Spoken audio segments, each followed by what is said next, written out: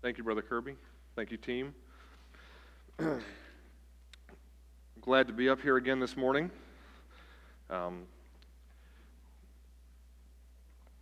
Thankful for Kirby. He asked a couple of weeks ago what I was going to be preaching on, and I told him, and he immediately said, all right, we're going to sing Jesus is Better as you lead up into the sermon. And I'm thankful for a man who's that attuned and invested in what he does, where I give him a topic, and he immediately has the perfect song for it. And I'm thankful for that song. And hopefully this morning, as we look at God's Word, we will see just what it means to be thinking that Jesus truly is better. Better than what? And what does that mean for our lives today? So this morning, we're going to get to Colossians 3 eventually, but if you would, we're going to start off in Haggai. So Haggai's in the Old Testament. It's one of the minor prophets, so it's one of the ones that's harder to find. If you're not as familiar with your Bible, the easiest way to find it is probably just to go to the table of contents and find the page number, because if you're flipping through, you'll pass right over it. It's 2 short chapters. But we're just going to look at a historical example first in the life of Israel that will help us to see what we want to see about setting our minds on the things that are above this morning.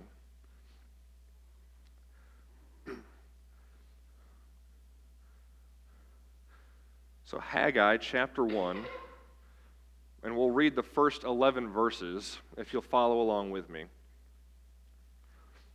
The Word of God says, "In the 2nd year of Darius the king, in the 6th month, on the 1st day of the month, the word of the Lord came by the hand of Haggai the prophet to Zerubbabel, the son of Shealtiel, governor of Judah, and to Joshua, the son of Jehozadak, the high priest. Thus says the Lord of hosts, these people say the time has not yet come to rebuild the house of the Lord. Then the word of the Lord came by the hand of Haggai the prophet. Is it a time for you yourselves to dwell in your paneled houses while this house lies in ruins? Now therefore, thus says the Lord of hosts, consider your ways. You have sown much and harvested little.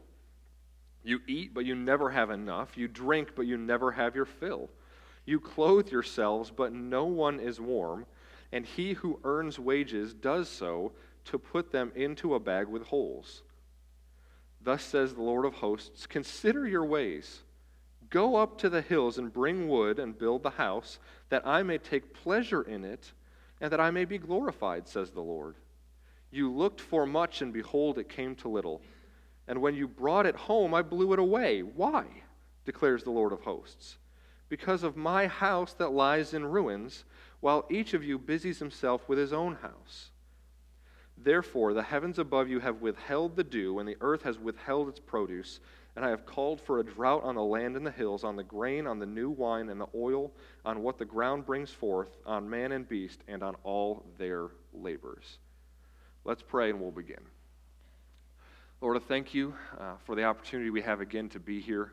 God, I pray that as I speak this morning, I pray that, Lord, your word would come through me. I pray that your word would be going forth where you've sent it and that you would bless it as such. Lord, I pray that you would help me, strengthen me, give me boldness to say what I ought to and wisdom not to say anything I shouldn't.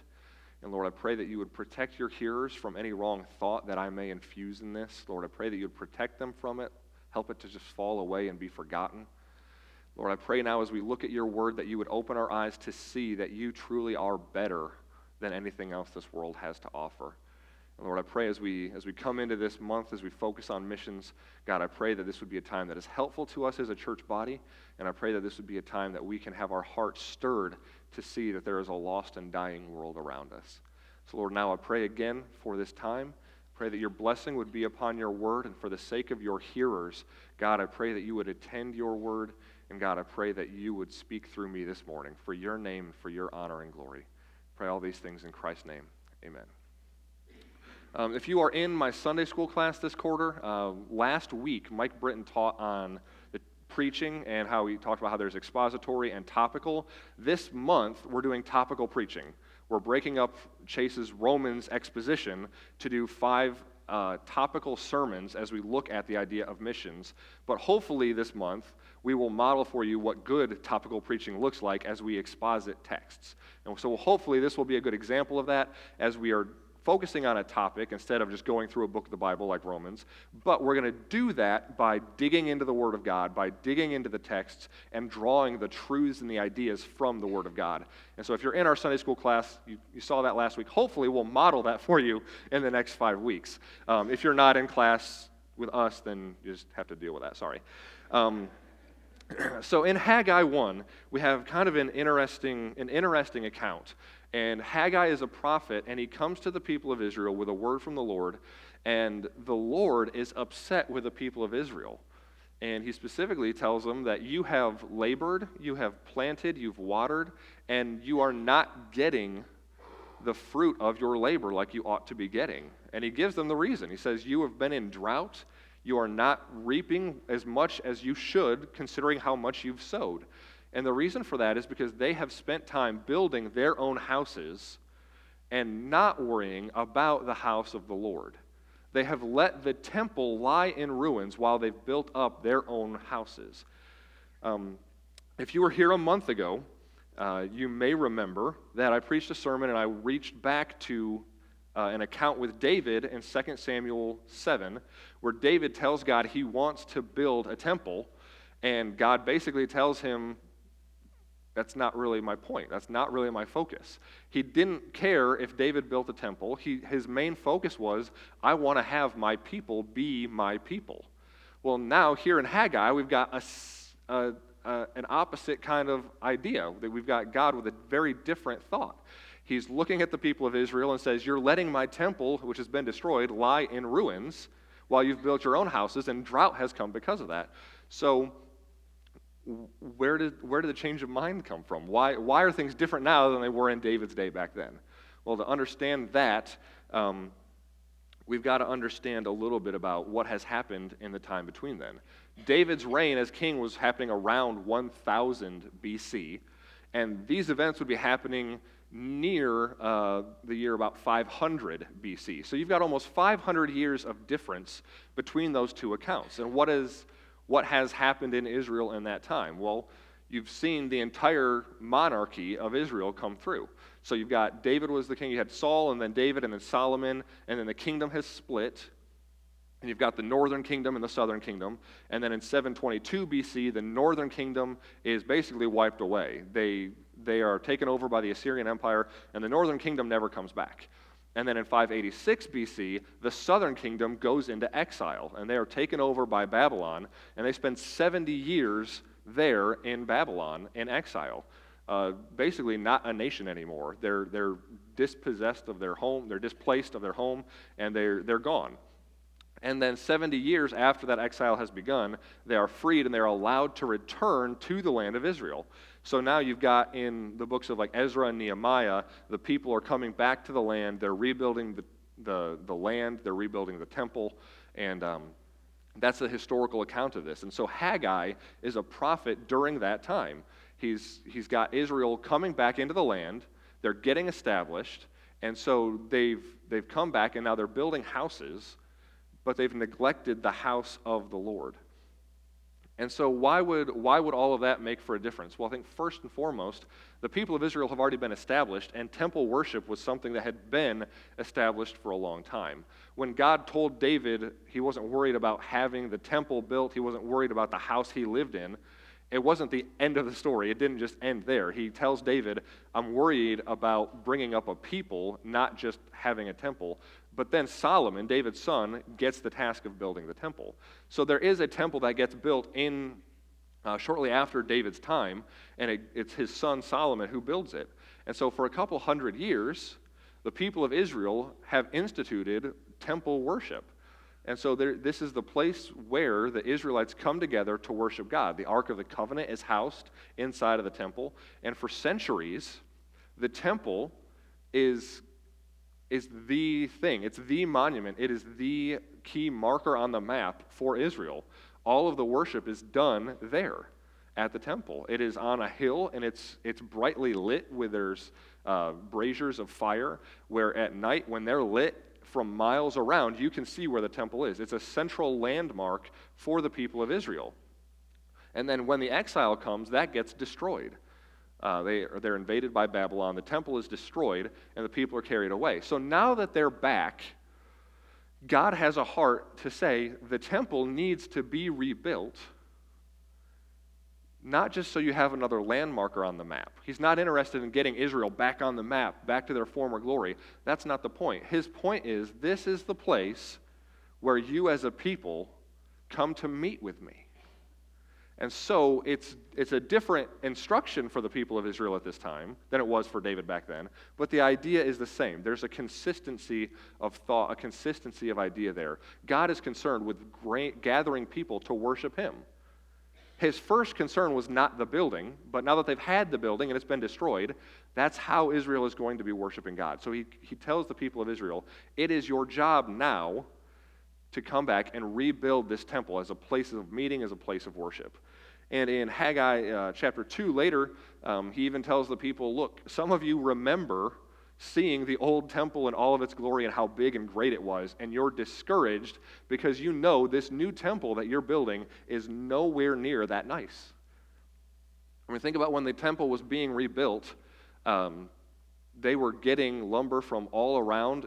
People wanted to be in Israel's good graces, so supplies were coming in from all over the place because people wanted to be in the good graces of Israel because they wanted to be in the good graces of Israel's God. And so it was a massive undertaking. They had conquered the promised land, and Solomon, as a wise ruler, had been given control of surrounding areas as well, and they were funding this project. And it was quite opulent. It was very ornate.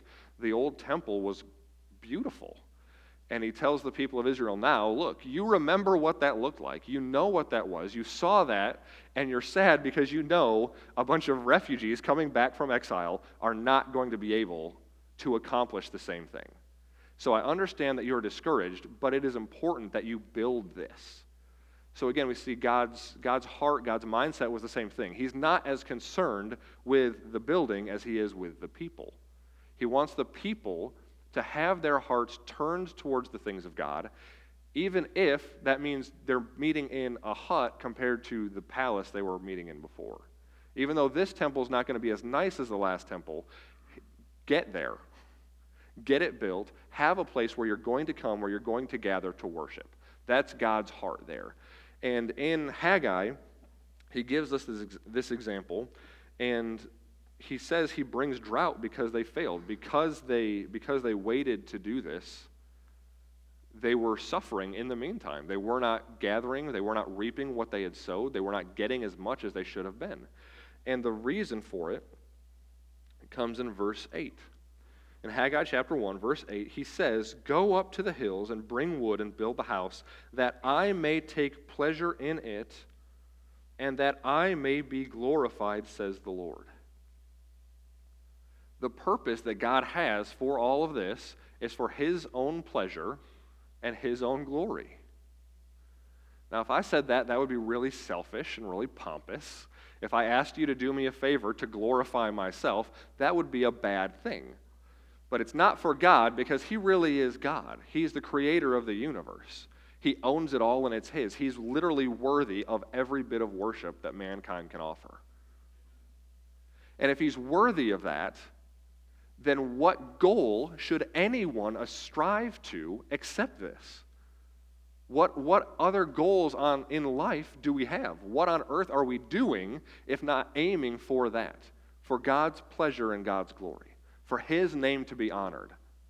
If he really is the king of the universe, if he really made this all, then he deserves everything. And so he deserves to have a place where he is worshiped. He deserves to have the people of Israel following his commands, rebuilding the temple to lift his name up. In verse 5, he kind of gives them the wake-up call. It says in verse 5, "Now therefore, thus says the Lord of hosts, consider your ways." For the people of Israel, it's not that they were rebelling openly against God. They weren't idolatrous. They weren't in gross immorality. The cause of their problems here is that they had not considered their ways. In our hearts, in our lives, in our daily lives, we don't often think about hating God. We don't often think about being angry with God. We don't often find ourselves just totally jumping ship and going in the wrong direction. Typically, our failures in our Christian lives come when we fail to consider our ways. We get distracted, we get discouraged, and we neglect God. We don't often turn from loving God to hating God in a moment. It comes via a neglect, a gradual, slow turning as our thoughts and our hearts and our minds. We stop thinking about what we think about. We stop thinking about what we do, and we just let the natural take over. It's natural for people getting into their land, coming back to their country, to build houses. That's a natural thing. They want a permanent place where they can stay instead of setting up camp all the time. That's natural concern, but God says they need to consider their ways because there was something bigger that they were missing. And that's the problem that we fall into, I think, today. We don't consider our ways, and there is something bigger and better and greater that we, as the people of God, are often missing. And with that in mind, let's turn to Colossians 3.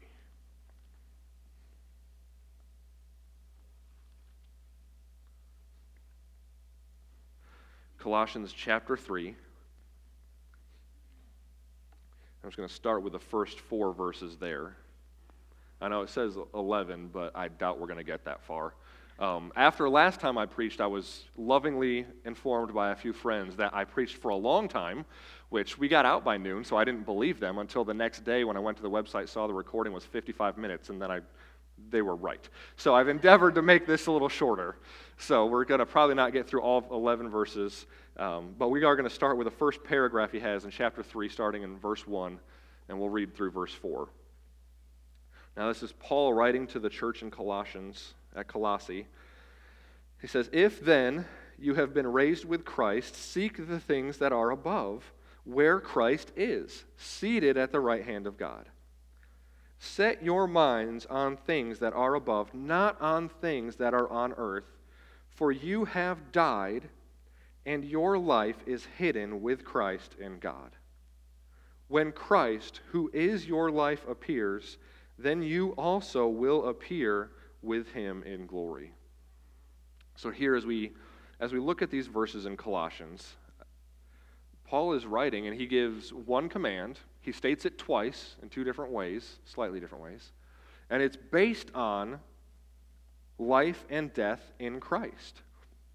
Well, where do we see that? Where do we get that from? We'll jump back real quick to Colossians 2, starting in verse 8.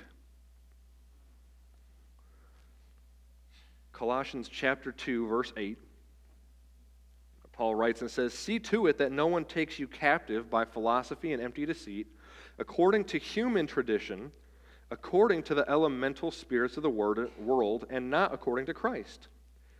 For in him the whole fullness of deity dwells bodily, and you have been filled in him, who is the head of all rule and authority.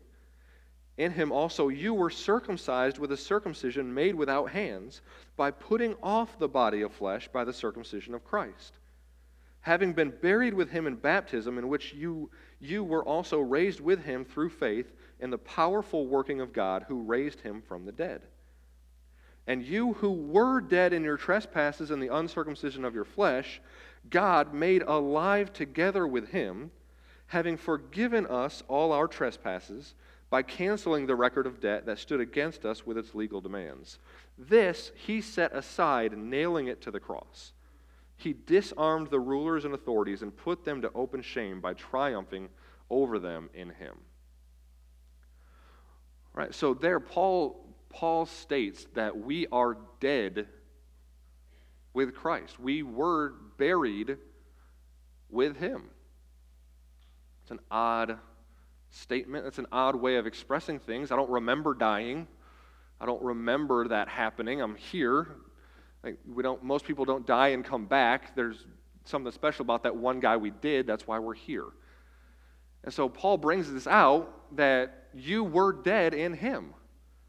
So what does that look like? How does that happen? Well, he kind of gives us some clues about that in these verses.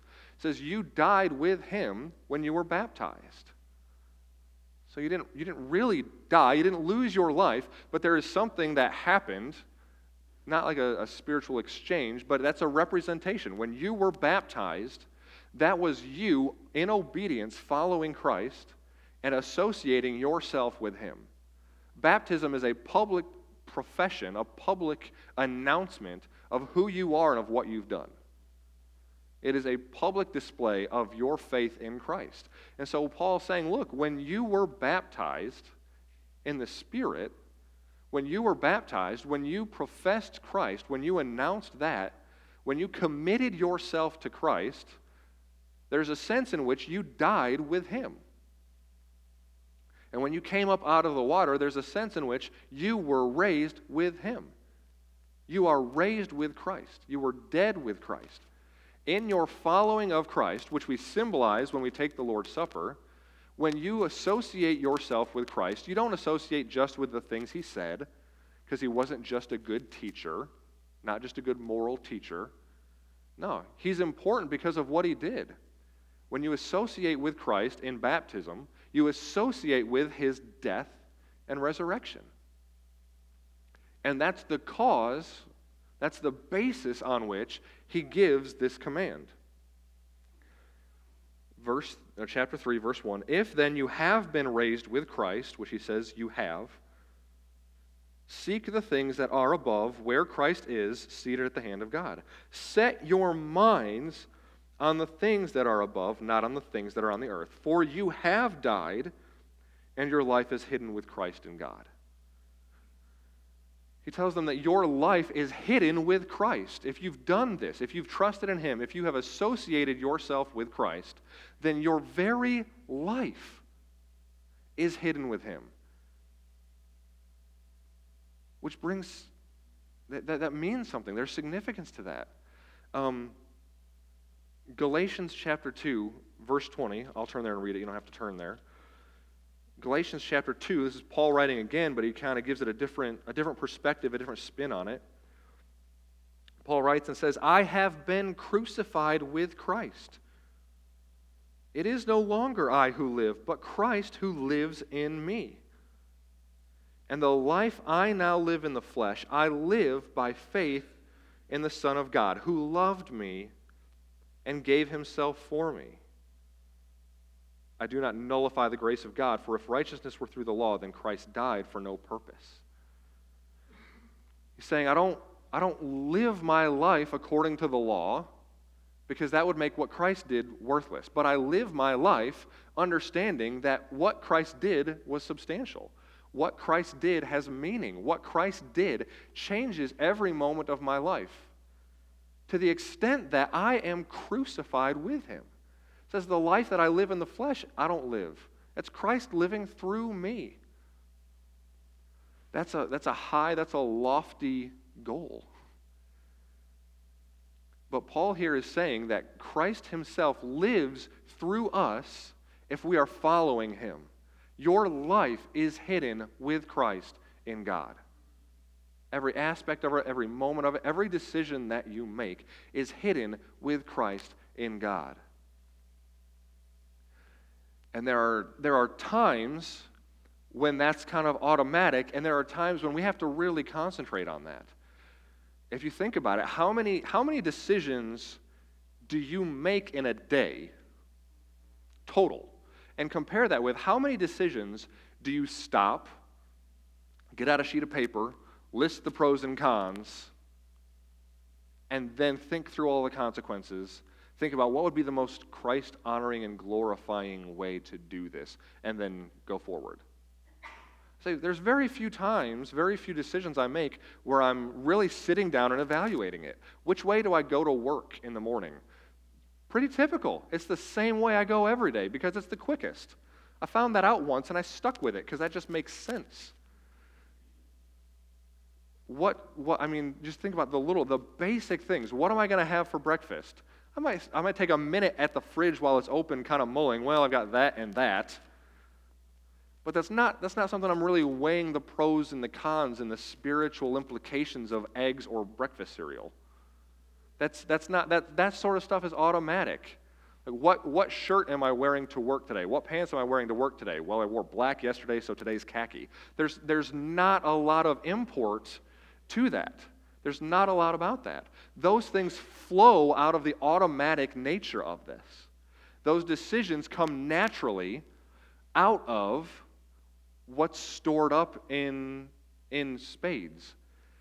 So where does that come from? That's where we get the decisions that we do make, where we do sit down, we do think things through. We do that to help us make a better decision.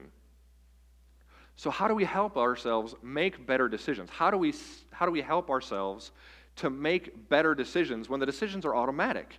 The decisions don't require a lot of thought. If you're not thinking about it, how do you make a better decision there? Well, that's what has to overflow out of what's naturally there. That has to overflow from what's in you.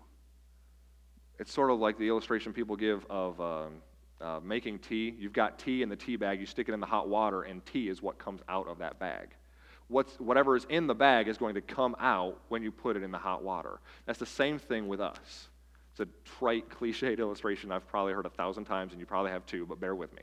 That's the same thing with our own lives. What's going to come out of the reflex decisions, the ones we don't think about? It's what you've stored up in here. It's what you've built up. And so what do we do about that? How do we make sure that those decisions are good? Well, you store up, you build up spiritual capital, so to speak. This is why he tells them, if you then have been raised with Christ, seek the things that are above. He's telling them, the way you go through your life is based on the reality that Christ died for you and you are in Christ. So what do you do with that? What are the results of that? What is the outpouring of that? You take care to think about the things you're doing. Evaluate the things you're doing. Evaluate the choices you're making. Are they choices made naturally or made based on the realization of who Christ is and what he's done for you? The people, the Israelites in Haggai, they came back to their land. They had been in exile, and they did what came naturally. We're back home. Let's rebuild our houses. If we wanted to start building the temple, it wouldn't be any good compared to the old one, so we'll just put that on the back burner. We're just going to get here and we're going to establish ourselves. We're going to set our feet and build our own houses again. That's a natural decision. And the charge that God laid against them was, you are not considering your ways, Israel. You have not taken thought. You have not evaluated the decision-making process that you're using. And here, Paul is encouraging all of us to modify the way we make those decisions. And how do we do that? We work to setting our mind on the things that are above, not on the things that are below. So then, what are the things that are below? This is where we will briefly read the rest of verses 5 through 11 in Colossians. Colossians 3, 5 through 11. Paul gives us a specific example immediately. He says, put to death, therefore, what is earthly in you: sexual immorality, impurity, passion, evil desire, and covetousness, which is idolatry. On account of these things, the wrath of God is coming. In these you too once walked when you were living in them. But now you must put them all away: anger, wrath, malice, slander, and obscene talk from your mouth. Do not lie to one another, seeing that you have put off the old self with its practices, and have put on the new self, which is being renewed in knowledge after the image of its creator. Here there is not Greek and Jew, circumcised and uncircumcised, barbarian, Scythian, slave, free, but Christ is all and in all. So the first thing to do is you have to kill sin in your life.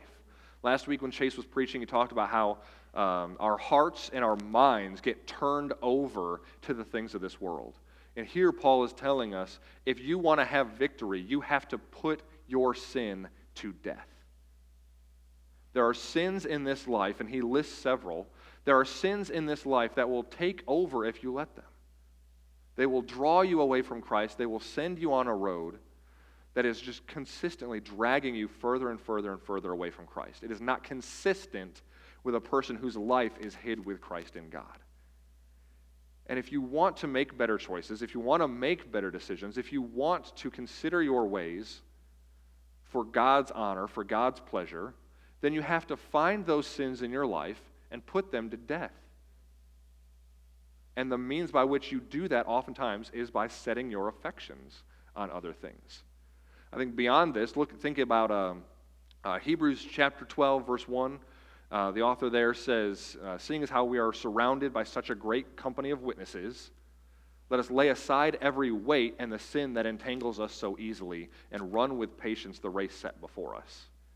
So he talks about the sin that besets us so easily. He also says, let us lay aside every weight. I think there are earthly things that are not sinful that are a lot of dead weight in our lives. And I think this is where we often get into trouble, because this is where we get distracted. This is where we become neglectful. I'm talking about just the mundane, everyday things that they're not sinful. Morally, they're just there. They're morally neutral, you could say. They are not great, they're not terrible, they're not sinful, they don't dishonor God. But it's something that can really distract you from the things of the Lord. What does that look like typically in America? I think a lot of times we worship sports or celebrity. We're so caught up with our own comfort, trying to get a promotion at work, trying to get a raise, just want a little bit more money just to get a little more comfortable. A lot of times we can focus too much on politics, competition, whether it's at work or with friends or whatever. Just the idea of vindication. I want to feel like I'm the best. Seeking after that feeling of vindication. Progress, technology. You want to have the newest, coolest, fun gadget. Nothing necessarily wrong with these things. You got a friendly rivalry at work where you and a buddy are going for the same position. You want to push yourself to get it. That's fine. There's nothing wrong with that. You want to have a house. All right, that's fine. I have a house. There's nothing wrong with having that. These are fine things. But if your focus is turned to these things, then they are a weight which distracts you. These are earthly things. Now, there's a sense in which we live in America. We live in this economy. You have to have money to eat, and you have to eat to survive and provide for your family. That's true. That's just the way of the world. It's frustrating at times, but that's just the way of it. But if that is your focus, if that's where you begin and end your thought process, then your mind is set on earthly things. Or there's an infinite number of distractions and entertainment and clubs and teams for your kids to do. There is no shortage of distractions on this earth. Things that are fine. Facebook, Twitter, whatever. All these things are fine in and of themselves. There's nothing wrong with these. But if they consume your heart, if they consume your life, then it's taking you away from Christ. It's taking your heart away from the things that deserve it. Facebook, your car, your house, your kid's soccer team, your job, those things do not deserve your heart. They're going to pass away. At the end of Colossians 2, Paul kind of talks about that. He's like, you're worried about these asceticism and like all these ritual cleanness things, and you're worried about always making sure that all your food is clean and that your hands are clean when you're eating food, and you think that's the way to spirituality, that's the way to godliness, is just like always punishing yourself and making sure everything's clean. He says all of that stuff, the food you eat is going to pass away. The stuff, the tools you're using, all of that is going to go away. If that's not valuable, that's not worth you. What is? What is worth you? Well, that's where Paul grounds this in verses 1 through 4. Your life is hid with Christ in God. Christ is worth it. The Lord of heaven and earth, the creator of this universe, the king of the world, he is worth you. He's worth your heart. He's worth your time. He is worth your life. And because of that, Paul says, let's stir up our affections. Let's set our affections on those things. this to me is never more real. This idea, this thought is never more real than when I'm trying to prepare a sermon or a Sunday school lesson. Because there's a sense in which that is work. It's going to take time away from me wasting time and doing whatever I find fun and whatever I enjoy. Like those things, like watching TV or movies or whatever. Like I enjoy those things, and when I think, oh, man, I got to preach a month from now, or I'm teaching next Sunday, it's taking me away from the things I can sit still on the couch and do and just consume entertainment and enjoyment from. And so there's a sense in which preparing for a sermon or preparing for a Sunday school lesson or whatever it is, that's hard. And when it's out there in the distance and I'm like, oh, I know I need to take care of that. I know I need to do that. It's a weight that's kind of hanging over me, and it's like, oh man, I got to get to that. And it seems so unfun. It seems like work. It feels like work. It does not seem enjoyable. But then when I finally put everything away, turn everything off, and I'm like, all right, I got to do this.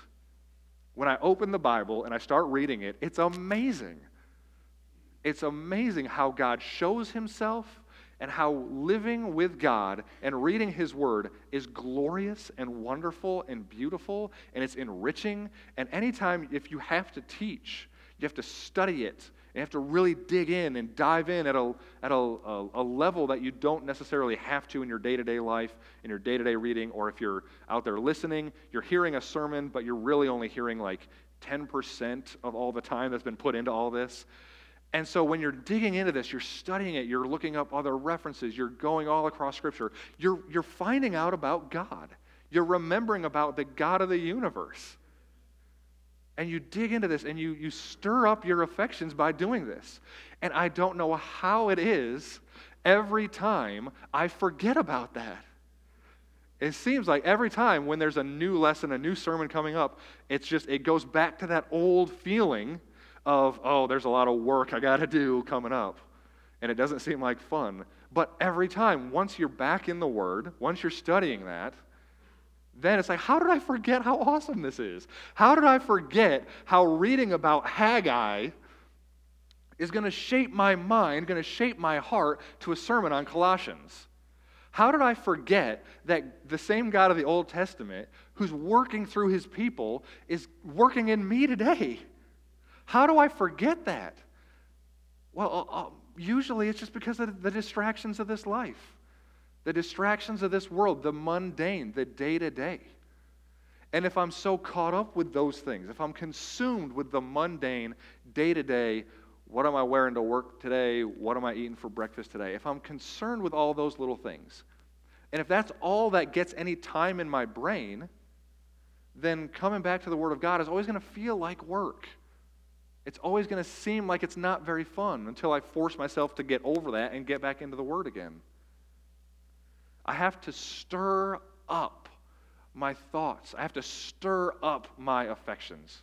I have to set my affections on the things above. It does not happen naturally, and in our culture, it never will, because you are pulled in 100 different directions all the time, and there is no one in this world who wants you to love God like God does. Even your Christian friends are not going to measure up to that, but most of the influences you get to are not pushing you in that way. If you know me, you know I work at FedEx. There's not a single thing FedEx does with an eye towards making me a better Christian. The TV shows that are on TV, the movies that are being made, the commercials of people selling me stuff, that is not where I'm going to get a good influence to stir up my affections for Christ. They're pulling me towards their own means, their own ends. FedEx just wants to make more money for the shareholders. I'm reminded of that regularly. Phone companies want you to buy their phone. Restaurants want you to eat at their restaurant. All these places have their own goals in mind, and none of them are pulling me towards Christ. They are distractions at best. So how? How then do we go ahead and set our affections on the things above? Well, we've kind of already brushed on it a little bit. Where do we hear from him? Where does this come from? Where do we know what the things that are above? It's here. You've got to spend time stirring up your affections, and that can come in different ways. The most obvious is just read it. Get to it. Just read it. Find a time that works best for you. I always, like in college, there was a big push, and they were always, I went to a Bible college, and one of the big pushes was they always encouraged everybody, wake up an hour earlier than you have to and read your word and pray. Always in the morning. That's how you know the guys who are really spiritual. Because when you wake up to go down the dorm hallway to the shower room, you got 3 guys already dressed, ready, reading their Bible. Those are the spiritual guys. Doesn't always work like that. For me in college, a lot of times, it was at night. And now in my house, the easiest time, the best time, I'm spent by the end of the day. I can't do that anymore. But there's always a time, like my schedule and my roommate's work schedule are offset enough to where every day I come home from work, I've got at least an hour or 2 before my roommate gets home.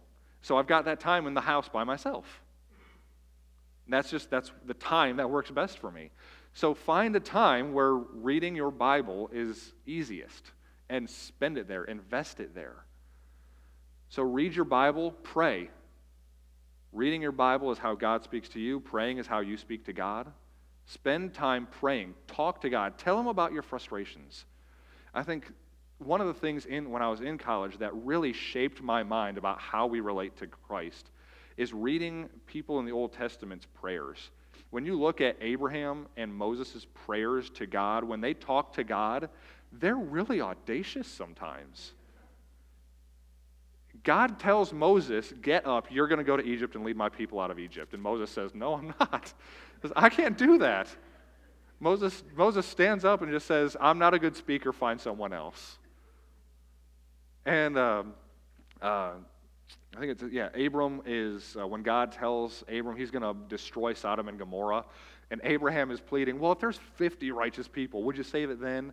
And God says, sure. And he's like, all right, well, how about 40? And he keeps going. He talks God down to 10.